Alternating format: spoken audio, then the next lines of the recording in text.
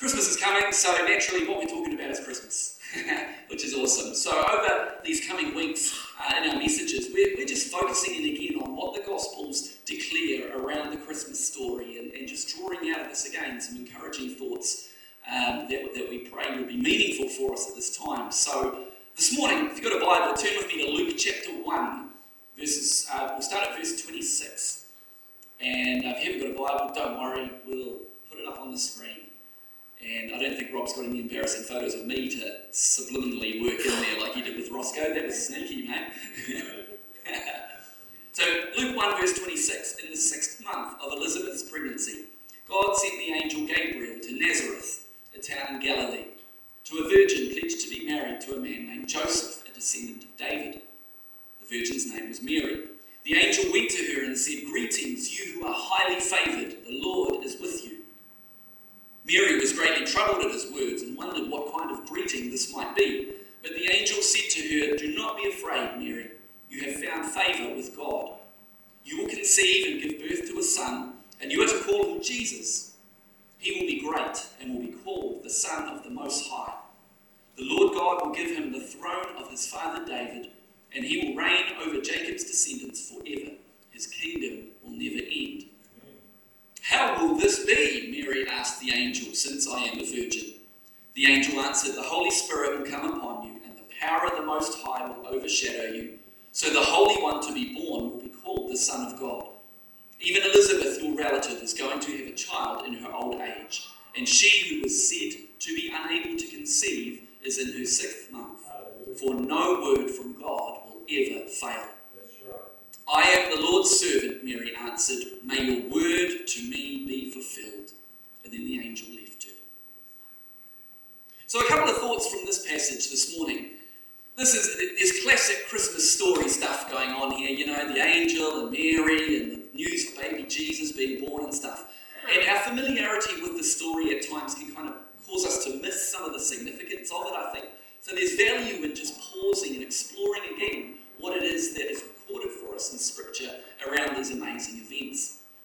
And what I really love, particularly around the whole Christmas story, is that it reminds us that God is a God who intervenes in time and space. God is a God who intervenes in time and space. See, we read the story and there's an angel who appears and Mary's dialoguing with an angel and we can go, "Ooh, that kind of sounds like a little bit fairy tale-ish. Like, I've never had an angel rock up and flap his wings and brandish his sword and whatever else. Like, I've never had that, never experienced that. So did this really happen, or is this just kind of like a myth or an embellishment on history that developed?" But what we need to recognise is that Luke, who wrote these words, considered himself not a fairy tale author, not a myth maker. He considered himself a historian. In introducing his gospel, he defines his style of writing as something similar to a modern-day investigative journalist. This is what Luke says right at the start of his gospel, Luke 1, verses 1 to 4. He says, "Many have undertaken to draw up an account of the things that have been fulfilled among us, just as they were handed down to us by those who were from the first, were eyewitnesses and servants of the word. With this in mind, since I myself have carefully investigated everything from the beginning, I too decided to write an orderly account for you, most excellent Theophilus, so that you may know the certainty of the things you've been taught." So, Luke was a guy who was thoroughly convinced that in Jesus Christ, God had definitively intervened in human history. And he wrote to encourage people like you and I to likewise live with the conviction that no matter what we may face in life, we can know that God is present and is active and is willing to intervene in ways that further his purposes. See, the Christian faith is not just a bunch of rules to abide by or some nice morals to try and uphold. It's more than just a nice club to belong to with some nice people, though you're nice people, and that's a great part of it. Central to our faith is the conviction that God is real, that he's the creator of all things, and that he's continuing to act in human history to further his purposes. He doesn't just sit off on a cloud, sort of aloof and disinterested from what's happening on earth. We believe that God is very much present present and concerned and active in human history, and that he is in the business of intervening in time and space. You know, as we go through Luke's gospel, one of the features that you see is that geographical and historical markers are a feature of his writing. He mentions actual places. He mentions specific times. And in amongst all that information are these amazing stories of what God was doing in and through Jesus Christ. And so the temptation that there can be of reading the gospel and even reading the Christmas story and going, oh, this is a little bit out there, this does sound fairy tale-ish. Luke continues to pull it back to reality by grounding it in actual places with real people at actual times. So again, Luke 1 verse 26, he begins by describing a particular time. He says, in the 6th month of Elizabeth's pregnancy, God sent the angel Gabriel to a particular place, the town of Nazareth. And he sent the angel to a particular person, to a virgin pledged to be married to a man named Joseph. Her name was Mary. So there was a specific time at which God intervened in an amazing way. There was a specific place. And there were specific people. And this is what God does. We've got to be important that we don't just allow our faith to remain at some kind of abstract sort of level and forget to recognise that God is in the business of intervening in real people's lives at real times, in real places, in ways that we really, really know were Him. That's what He does, and it's amazing. We can kind of read the Christmas story and go, oh yeah, but Nazareth, oh, it's a famous place. Like that's that famous place from the Christmas story. Well, yeah, it is now, but at the time, as Roscoe indicated earlier, like Nazareth was nothing special. It was a little rural backwater. And people would have asked the question, oh, why would God act in Nazareth? Well, why not? Because God isn't restricted to acting only in special places, like holy places. God's the God of heaven and earth. And we can kind of go, oh yes, God moved in Nazareth, but He wouldn't move in my life here in Christchurch in the year 2022, almost 2023. And we can go, oh, you know, God met powerfully with Mary and Joseph, because they're Mary and Joseph. I mean, they're like Bible celebrities. They are now, but when God stepped in and intervened, they were no one special. And so we need to be careful that we don't kind of rule ourselves out of some supposed list of people whom God is willing to intervene in their lives because they're different to us. The gospel is just about ordinary people in ordinary places at particular times who encountered God's incredible intervention. That's amazing. Can I encourage you this morning that no matter what you may be facing or what you may face in the future, that God very much cares for you, that He is very much concerned about what's going on, very much present and willing to intervene in incredible ways. See, part of the good news of Christmas is not just that God acted definitively to intervene in the lives of Mary and Joseph in the town of Nazareth in Galilee way back then. It encourages us to remember that this is who God is and this is what He does. He intervenes in ways that we just know that we know that we know that it's Him. I don't know what that'll look like for you in the different situations that you journey through, but this is who God is. And so this Christmas, allow that to settle afresh in your heart and to foster a confidence that says, God, I don't know what you're doing right now, and I don't know what you're going to do to bring me through this challenging situation, but my confidence rests on this, that I know you are a God who intervenes, that I know you are a God who didn't just stay off in heaven, you left your throne in glory, you were born in a manger, you lived and breathed as one of us, and in the same way you're just as willing to move in my life and in my situations. This is what God does. He intervenes in time and space. But alongside of that, what we also need to remember is that God often intervenes in very unexpected ways.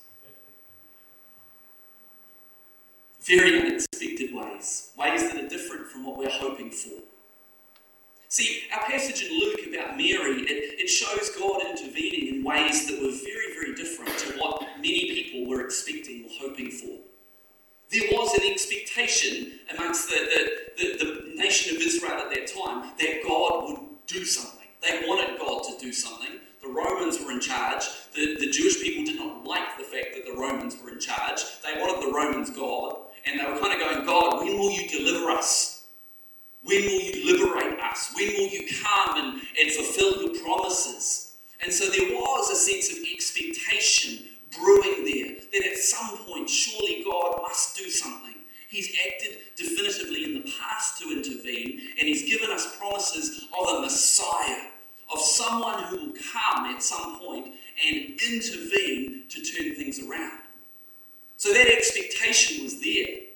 But what kind of got hooked onto that expectation over the years was a particular perspective of what people thought that was going to look like. And so when a baby is born in a manger, and there's this angelic declaration that this is Christ the Lord, this is the fulfillment of these promises, a lot of people would have just gone, a baby in a manger? Like I was expecting a mighty warrior or some kind of transformer robot kind of thing. They probably weren't expecting that, but you know.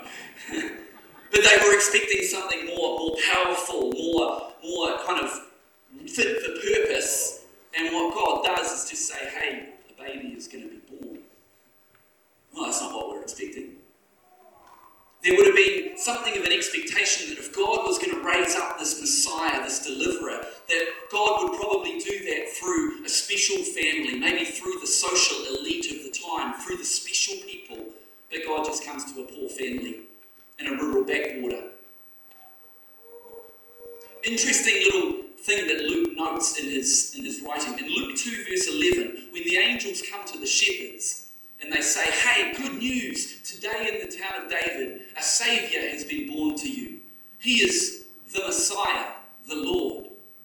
Oh, that's cool. That was the angel coming and saying, you had an expectation. I'm here to tell you that God is fulfilling it. That little phrase, he is the Messiah, the Lord. That's interesting. Contrast that with Luke 2 verse 25 and 26, where it tells us that there was a man in Jerusalem called Simeon, who was righteous and devout. He was waiting, expecting God to do something. He's waiting for the consolation of Israel, and the Holy Spirit was on him. It had been revealed to him by the Holy Spirit that he would not die, Luke tells us, before he had seen the Lord's Messiah. There's a subtle difference in the phrasing there from the Lord's Messiah to he is the Messiah, the Lord. Part of what utterly astounded the shepherds when the angels came and declared this to them is the fact that they were saying, hey, it's not just that God has sent somebody to be his Messiah. It's that God himself has come to be the promised Messiah. So it's not just the Messiah who has come from the Lord, it's the Lord himself coming to fit the bill. And that blew the minds of the shepherds because it was outside of their frame of reference. It was not what they were expecting. God himself would come. In the past, God had raised up men and women at different times to serve his purposes, but God himself coming, we weren't expecting that. But this is what the angels are declaring. The Christmas story encourages us to put our trust in a God who intervenes in human history. But it also challenges us to recognise that God intervenes in unexpected ways. Just because God was intervening in different ways from what people were expecting, it didn't mean that God wasn't intervening. Of course it didn't. He was just doing something a little bit different. And God often does this. His ways are not our ways. His thoughts are not our thoughts. So we pray and we have our expectations and our hopes of what we think God should do in different situations, and it's okay to have those prayers and for us to build up those expectations, but we've got to hold those expectations lightly enough in recognition of the fact that God hears every prayer that we pray, but the way that he chooses to intervene is often very different from what we've specifically asked or expected him to do. And we don't want to be in that situation where we get grumpy or we feel like God hasn't intervened because he hasn't done what I wanted. And what he's actually done is something completely different and far better. This is what God does. As Jesus continued with his ministry, there were rumours going on, could this guy be the Messiah, the one we've been waiting for?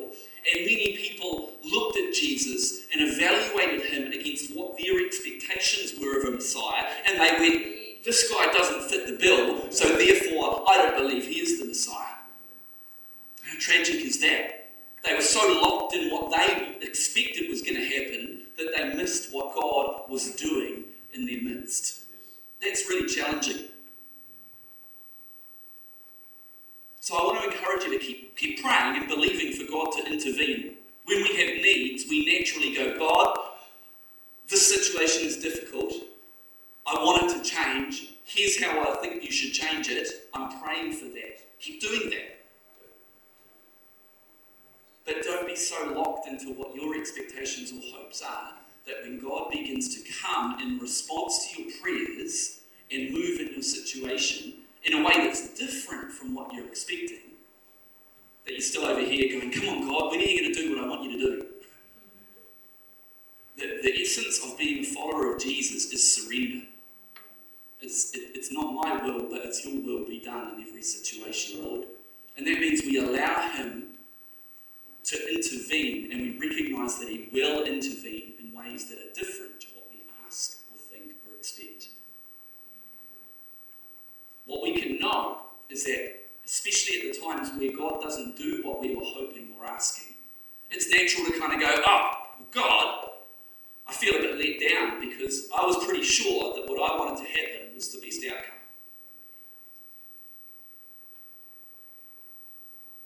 God knows more than we do. He actually does. And it's easy to say that, but it's challenging when our expectations have not been met. And when God has not done what we were praying for him to do. It's challenging to respond to that and not just go, well, I feel disappointed. But our faith enables us to know that our Heavenly Father will, number one, always hear our prayers. Number two, always care about what we are going through. But number three, when he does things that are different from what we expect, we can know that he's always doing that from his heart of love. Heart of love. And from a perspective which understands and appreciates the complexities far more than we do. So we trust. We just go, God, I trust you. If I was in your place, I think I would have done something differently, but God, I trust that you actually know better than me. I trust, God, that you have my best interests and the best interests of everyone involved here at heart in the way that you are intervening. And I just want to allow you to be God in this situation and to do things different from what I asked, what I thought, what I expected. So this Christmas, church, keep believing for God to intervene. But recognise that God's intervention often looks very, very different from what we expect. But when it's different, it's actually better. It takes us some time to recognise that. And oftentimes it cannot, that penny doesn't drop until we're much further on down the line. But our faith in God's character and heart enables us to just go, God, I trust in you again. That you're a good God, you love to give good gifts to your children, and you're amazing in the way that you intervene. Come and stand with me, let's pray together, church.